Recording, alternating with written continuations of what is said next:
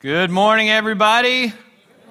Welcome to Epic. So glad that you're here with us today as we are in part 2 of a series called SOS. And this series is all about dating, love, marriage, and sex. And we should have had a adult content disclaimer a little earlier in the service, but I don't think we had that. So just in case you have somebody with you that might be of an age that you're not quite ready to have that conversation with them, then now would be a great time to take them to our children's ministry. You can go around to our connection center and we'll have somebody over there that can help you get to our kids' ministry. So if that's a reality for you, wanted to make sure you had the time for that.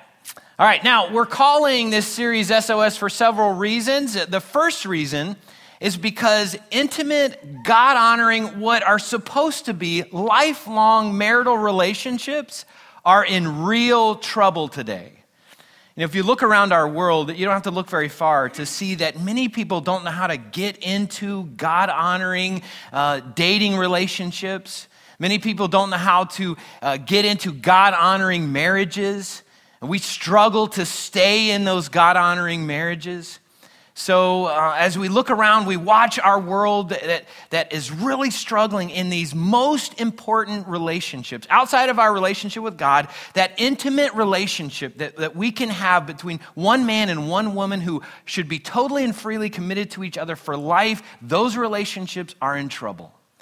And so we're calling on God. We're sending an SOS message to God saying, God, would you help us? Help us learn how to save these very important relationships. That leads to our second reason this series is called SOS, because it's based on an Old Testament book, an ancient love story called the Song of Songs or the Song of Solomon. And it's a love story that was written about 3,000 years ago, a love story between a king by the name of Solomon and this woman by the name of Shulamith. And Shulamith has this amazing Cinderella story because she's really this peasant farmer who attracts the king's attention, captures the king's heart, and later becomes queen of Israel. So it's a really amazing story. Do we have any Shakespeare fans here today? We've got like 5 of you that love Shakespeare. So if you love Shakespeare, you will love the Song of Solomon. So as you read the Song of Solomon, it is written in a very beautiful, poetic style. And if you like reading that, you'll be engaged in it and love the intricacies of this book. But if reading Solomon or reading Shakespeare was difficult for you, then I got to tell you, reading Solomon, the Song of Solomon, will be challenging. And I know this has been challenging in my life. I read it, and I'm like, what is going on here? Who's saying what? What's happening? What's really happening at this spot?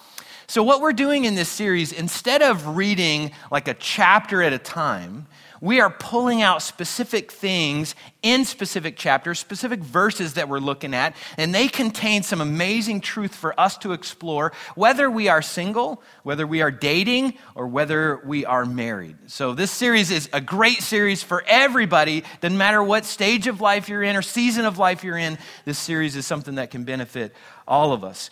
Now, last week as we started, in chapter 1, we saw some godly qualities that each of us should have and we should be looking for in someone if we're considering getting married to them. And we saw things like establishing a great reputation and godly character and high qualities or the high standards and holding those high standards. And we saw things like protecting each other physically, emotionally, and spiritually. And let me just say real quick, if you missed that message, you can go to our website, theepicchurch.com. You can go to our iTunes account. You can listen to any of the messages that we have. We post them there so you can keep up with that. And that's a great way to kind of stay up with what's going on in our church family. Now, next week, we are going to talk about something that goes through a man's mind about 1,000 times a day. Can anybody tell me what we're talking about next week? You got it. Yes. You know, because every day a man wakes up and he's consumed with thoughts about what am I going to have for breakfast? And then what am I going to have like between breakfast and lunch, you know, the snack time? And then like, what am I going to have for lunch? You know, it's really bothersome to men to think, what about dinner? I haven't even thought about dinner. You know, like what are we going to eat? All right, so anybody know what else goes through a man's mind 1,000 times a day besides food? Sex, yes. So next week, today we'll talk about food for just a small portion of the service, but next week we're going to spend the whole service talking about how do we have great God-honoring sex. Let me give you a sneak peek for next week. Sex was God's idea, and it was a great idea. Can I get an amen or a hoot or a holler out of anybody? Yeah, okay. All right, so the reality is sex was God's idea. Think about that for just a moment. Sometimes we think it was our world's idea. Sometimes we think it was our idea. Sometimes people think, oh, that was just Satan's idea. Nope, it was God's idea. And God had a wonderful idea with this and a wonderful design and a wonderful plan, but we have to understand what that plan is and what that design is to understand how our Creator intended us to use it. So that's what we're going to talk about next week. I hope you'll come back for that. I hope you'll invite anybody and everybody. And this is not just a message for men. It'll be a message for women. It'll be a message for all of us because God's got some incredible information for us to know. Okay, so last week we watched Solomon and Shulamith growing their relationship. And they were at this courting season in their relationship. And we watched them establish great reputations, build their relationship upon godly character. And we watched the standards that they each had for their relationship, and those standards were high. And then we saw that Shulamith expressed an insecurity. She said, hey, I'm really insecure about this. And then we watched how Solomon interacted with her, how he protected her emotionally. And it's out of that protection, we start in chapter 2, verse 1. So if you have a Bible, feel free to flip over to Song of Solomon, chapter 2, verse 1. If you kind of take your Bible, cut it in half, flip it open, you should go a couple of books to the right, and you should find the Song of Solomon. If you're using your phone, feel free to do that. Otherwise, the verses will come up on the screen as well. So we're starting in chapter 2, verse 1. And this is Shulamith speaking. She says, I am the spring crocus or crocus. I'm not sure how to say that, so, if you know how to say it for me. I'm the spring crocus blooming in the Sharon plain, the lily of the valley. So here's what she's saying. Because of how Solomon treats me, I feel beautiful. I feel like a beautiful flower in the Sharon plain. So I got to start with guys this morning. Guys, does your girlfriend, does your fiance, does your wife feel beautiful because of you? Hope so. Does she feel beautiful because of how you interact with her, how you speak to her, how you speak about her, the things that you do for her? Does she feel beautiful? Like, man, my man thinks I am something special. Like, I feel fantastic because of how he interacts with me. Guys, she should. She should feel beautiful. She should feel special because of you, because of how you interact with her. Ladies, does your man feel handsome because of you? That may not be the best term because a lot of guys don't really care about the handsome part. Look up here. I don't have any hair, so big deal. But for your guy, what's special to him? Is it being strong? Is it being smart? Is it being valuable in that relationship? Does he feel like a man because of you? Does he feel more like God designed him to be because of how you interact with him? And if you're in a dating relationship, if you're in a marriage relationship, there's a great thing to talk about at lunch. Guys, ask your girlfriend, your fiance, your wife, do you feel beautiful because of me? Because of how I treat you? How can I treat you in a way that would make you feel beautiful? Ladies, ask your man. Do you feel handsome? Do you feel strong? Do you feel valuable? Do you feel whatever because of me? And what can I do to help you to feel that way? I think we have a huge responsibility to do that. Now, when we're early in the dating relationship, kind of like Solomon and Shulamith are in this part of the chapter that we're looking at, it's easier to do that. And, if you're married or you've been married a long time, I want you to think back to those dating years. If you're dating and hopefully you haven't been dating too long, but think about the moments where you were new in that relationship. And wasn't it easier to do those things, easier to say those things, easier to do things that were meaningful?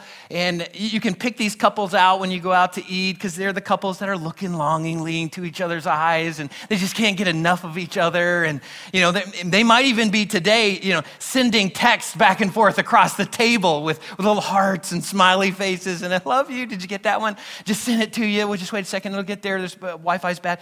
But it's so easy to see young couples that are like that. And when Tammy and I walk into a restaurant, we pick couples out like that. First thing I think is, well, they're certainly not married.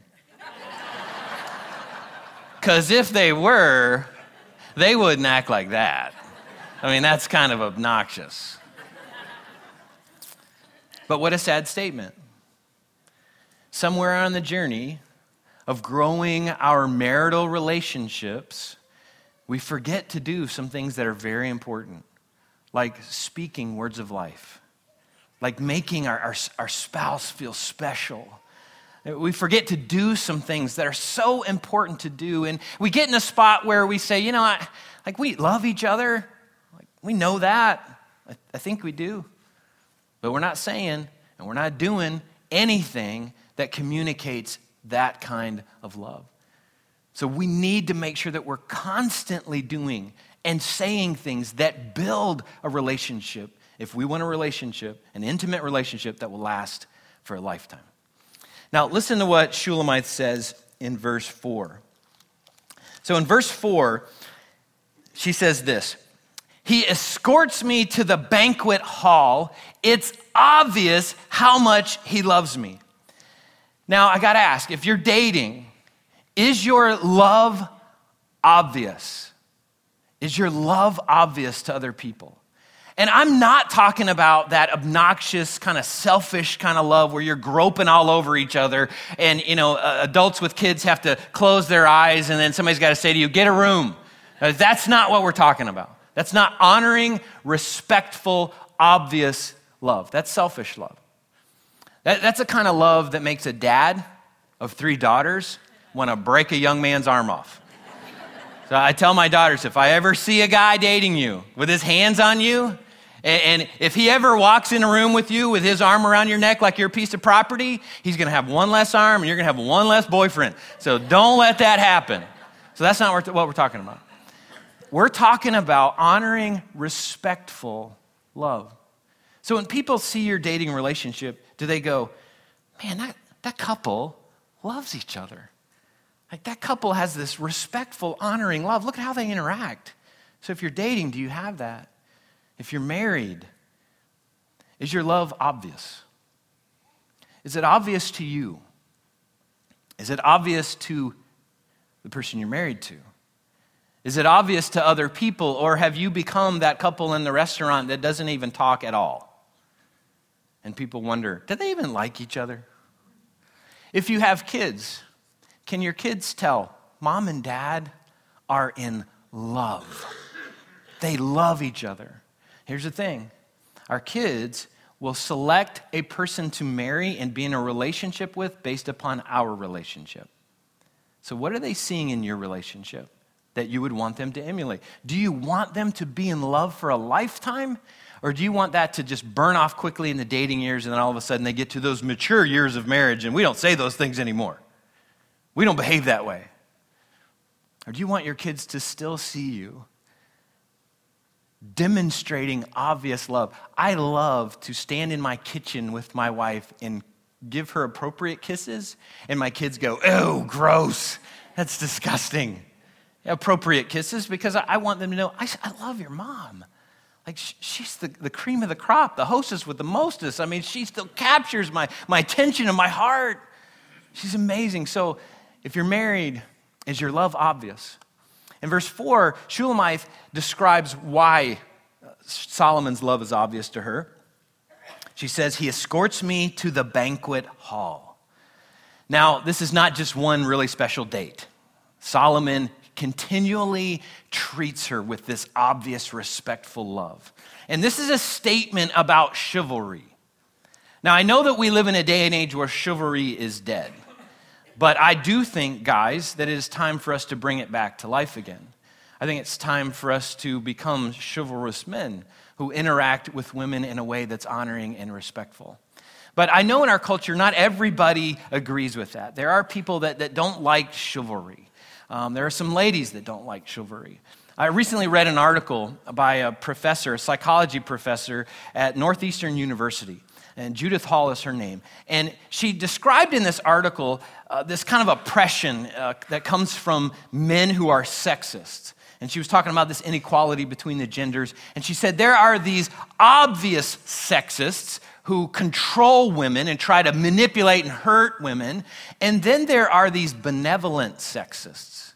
And these are the nice guys. These benevolent sexists are guys who pay for dinner when they take a woman out. These are guys who offer their date a jacket if she's cold. These are guys that hold doors for women. And listen to what she said about this. She said, benevolent sexism is like a wolf in sheep's clothing because it perpetuates support for gender inequality. Now, I understand, or at least as best I can understand, our fight for equality. You know, I'm not a woman, but I understand that women have not been treated equal for many years. And guys, I think we have a responsibility to help women feel equal in the context of our relationship. That doesn't mean equal roles. I think God designed some different roles for us. But I do think that God designed us to live in an equal plane with each other. And we should interact with each other with love and respect. So guys, I really think that we should love the women around us very appropriately. And I don't see that Shulamith was offended at Solomon for escorting her to the banquet. Actually, it proved his love to her. She said, it's obvious that he loves me. Look at the things that he does for me. Look at the way that he treats me. So guys, we've got to reawaken chivalrous love. And we've got to interact with women in a chivalrous way. So I encourage you, if you guys are dating and you ask a lady out on a date, pay for her meal. If you are standing at a door and a woman comes up, open that door. If a woman is cold, hand her your jacket. And it's not because women are so weak they can't hold the door open themselves. It's not because, women just aren't smart enough to know that it's cold outside and to bring a jacket. It's not that, women just can't, today they can't earn enough to pay for dinner. It's not that. It's honoring, respectful love. And it's not a love that says, I'd like something in return. Hey, I'm going to hold the door for you. I'm going to pay for a really nice dinner. I'm going to take you out to a banquet. It's going to be amazing. And later I would like something in return. That's selfish love. It's not what Solomon's doing here. So guys, we need to reawaken chivalrous love. Look at what happens in verse 5. Verse 5 is an amazing thing that happens. And guys, I want to warn you, this is nothing to expect. Okay, nothing to expect. But watch the power of respectful, honoring love. Verse 5, this is Shulamith speaking, and she says, strengthen me with raisin cakes. Refresh me with apples, for I am weak with love. Let me explain raisin cakes for a moment. Raisin cakes were felt to be an aphrodisiac. So when you ate them, you became sexually aroused. So this is what she's saying. She's saying, Solomon, because of the way you treat me with honoring, respectful, obvious love, and because of that, I want to have sex with you. And all the guys in the room just woke up. Like, what? Where do I get some of those raisin cakes? Again, that's nothing to expect. It's nothing to expect. Like, hey, I'm going to take you out for a nice dinner and expect something in return. It's nothing to expect in return for our behavior, but that can be a natural response. That can be a natural response that a woman in an intimate relationship has when her man treats her the way that he should treat her. When the man treats her with honor and respect and obvious love, there can be this natural response where a woman says, I'd love to be with you sexually. Now, Verse 7 is a powerful verse, especially if it's spoken by Solomon. And there are a number of Bible scholars that believe this is Solomon speaking. So get the context here. Verse 7. Promise me, O women of Jerusalem, by the gazelles and wild deer, not to awaken love until the time is right. Now, if this is Shulamith, this isn't any different than any other woman who's holding off her sexually aroused boyfriend or fiance. But if this is Solomon, this is a man holding off his sexually aroused girlfriend or fiance. And I don't care whether you live today or 3,000 years ago, that is a really big deal. And Solomon says, listen, I love you. I love you so much, I'm going to protect you sexually, and I'm not going to awaken sexual love until the time is right. So guys, if you're dating, are you awakening sexual love before the time is right? Are you protecting your girlfriend? Are you protecting your fiance? Not just physically, not just emotionally, not just spiritually, but sexually. Are you saying, there's some places I won't go with you. There's some things that I won't do with you because the time's not right. I'm going to protect you.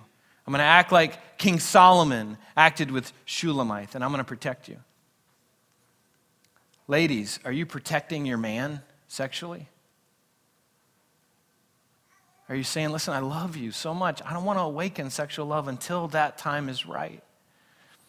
Here's a way that all women can protect all men sexually. It's in how you dress. Men are stimulated visually, and women are stimulated verbally.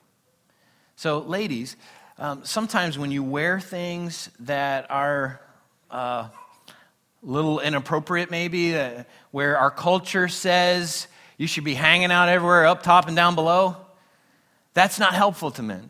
And that's not really helpful to a man that you're in an intimate relationship with or you want to be in an intimate relationship with. And I know it's not cool, and I know, like, my daughters hear me have this conversation, like, Dad, like, that's so not cool, that's so not current. I'm like, yeah, I know. If you want to keep getting what the world gets, keep doing what the world does. But if you want something different, like, maybe we need to do something different.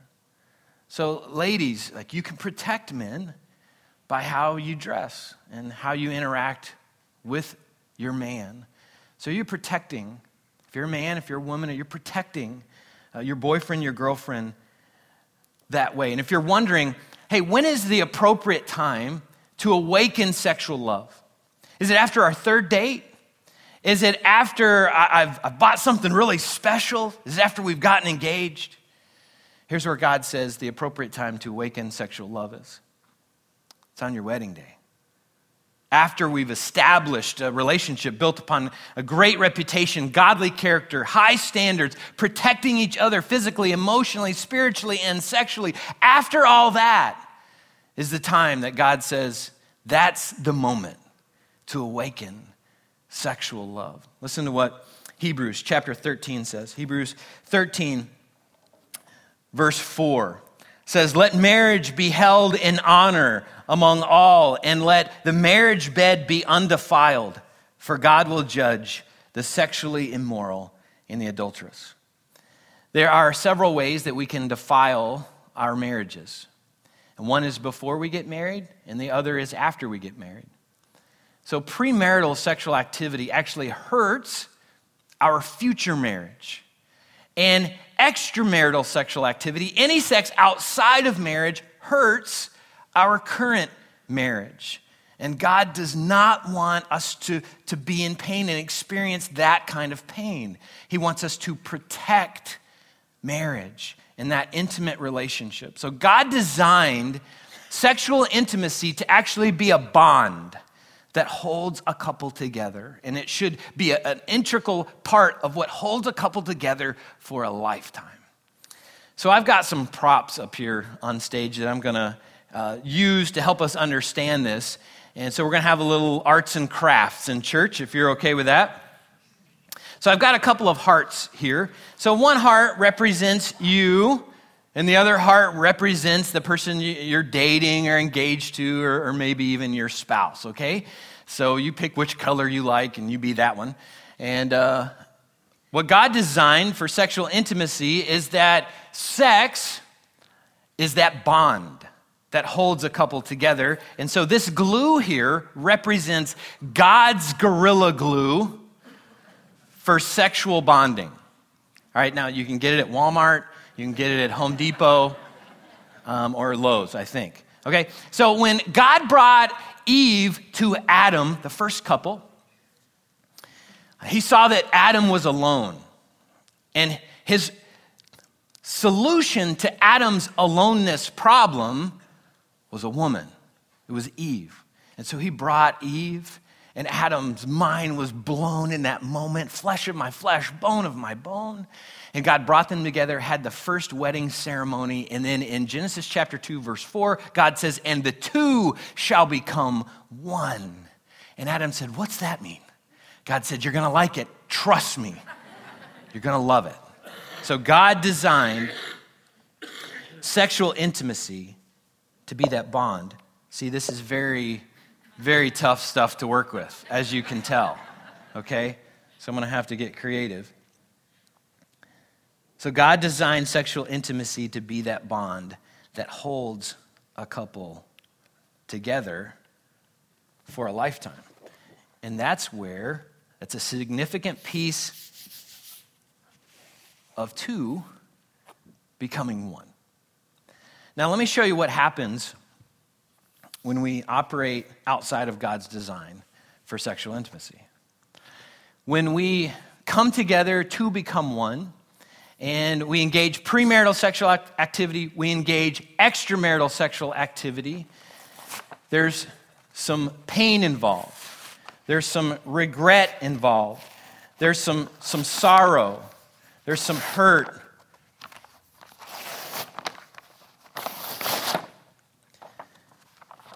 You see, when two come together and engage in sexual activity, as God designed it, then the two become one.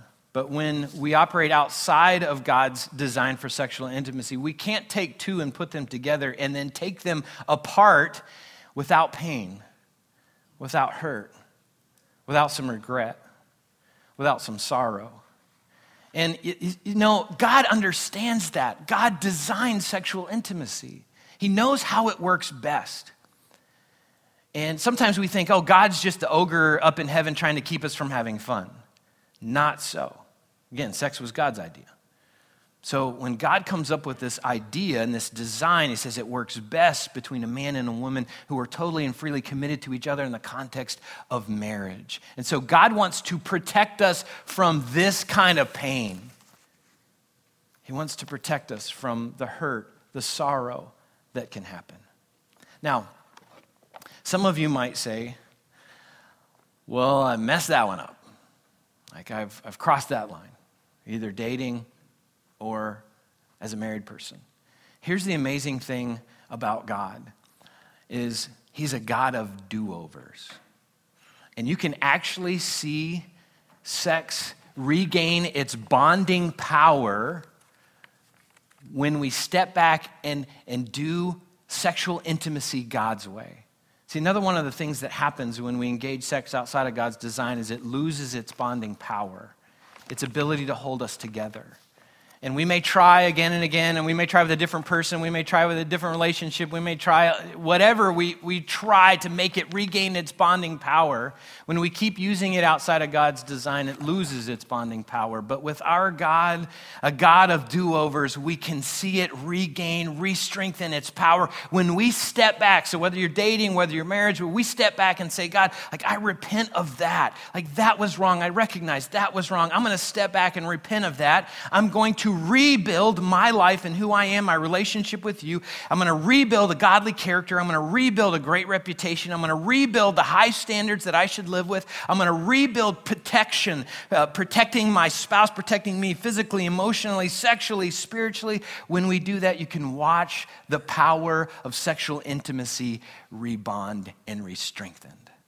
And that is the amazing gift that comes from our amazing God. So if you've messed up, you can start over.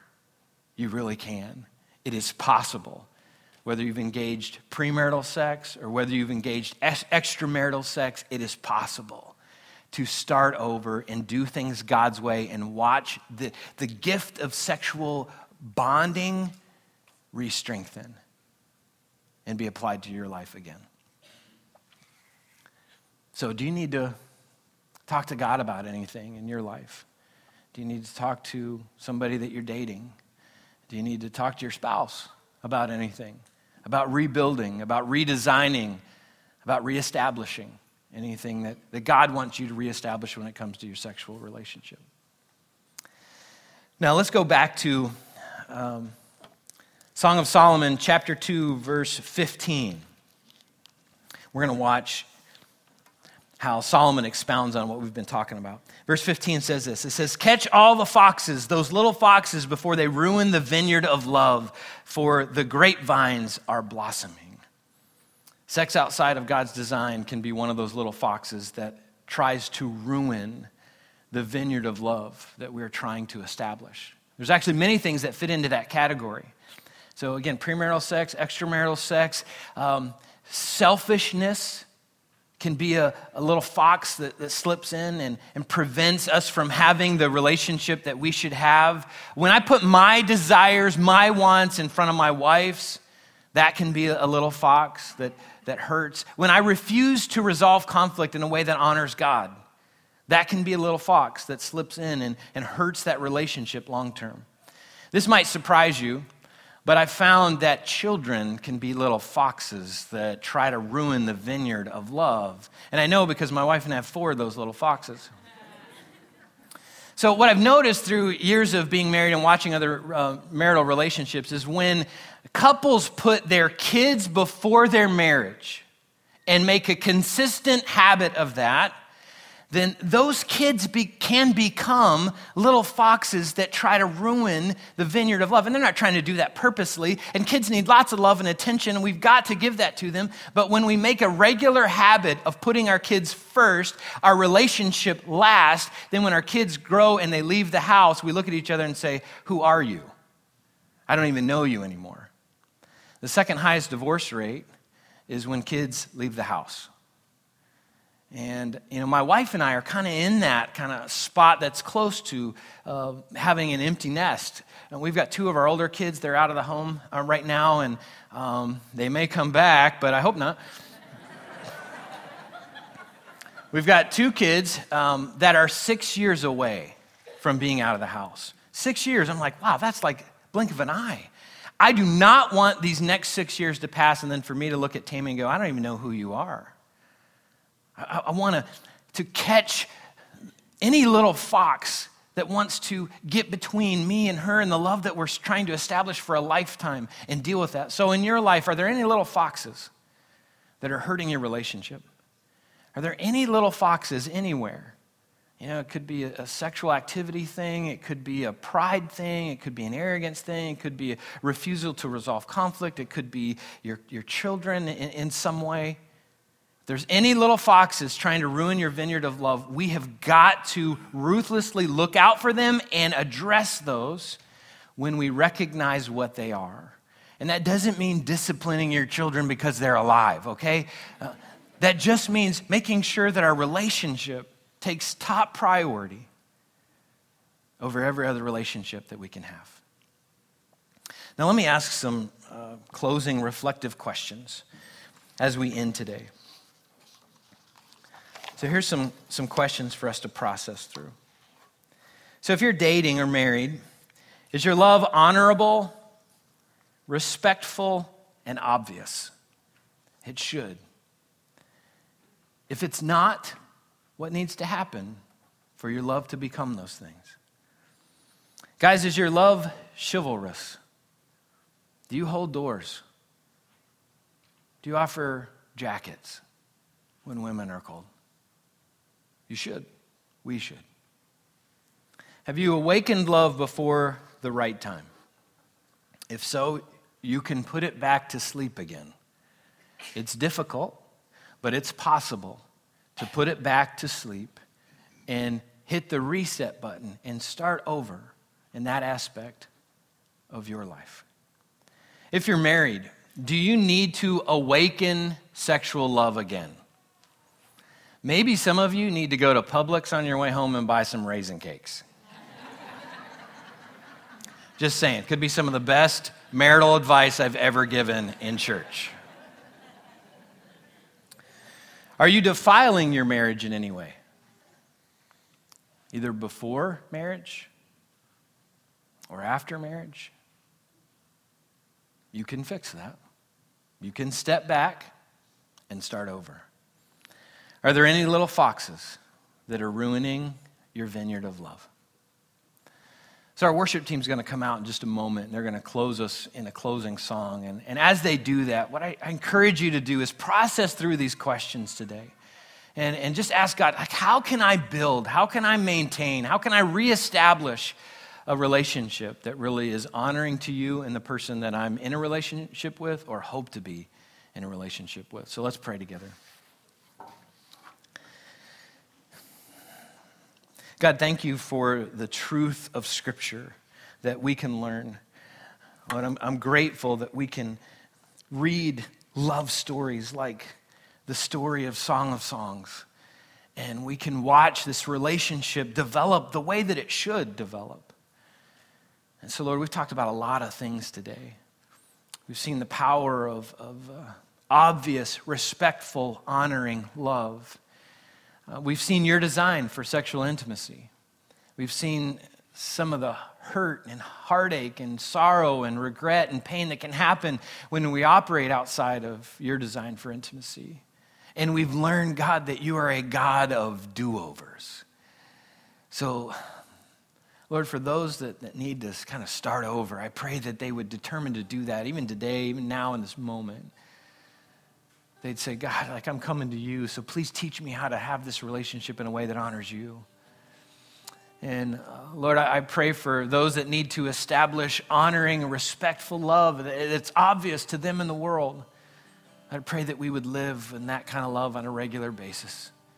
Help us to love each other, reassure each other, protect each other physically, emotionally, spiritually, and sexually. So God, we come to you for that help because we know you're the one who can give it to us. So give us that help today, I pray. In Jesus' name, amen.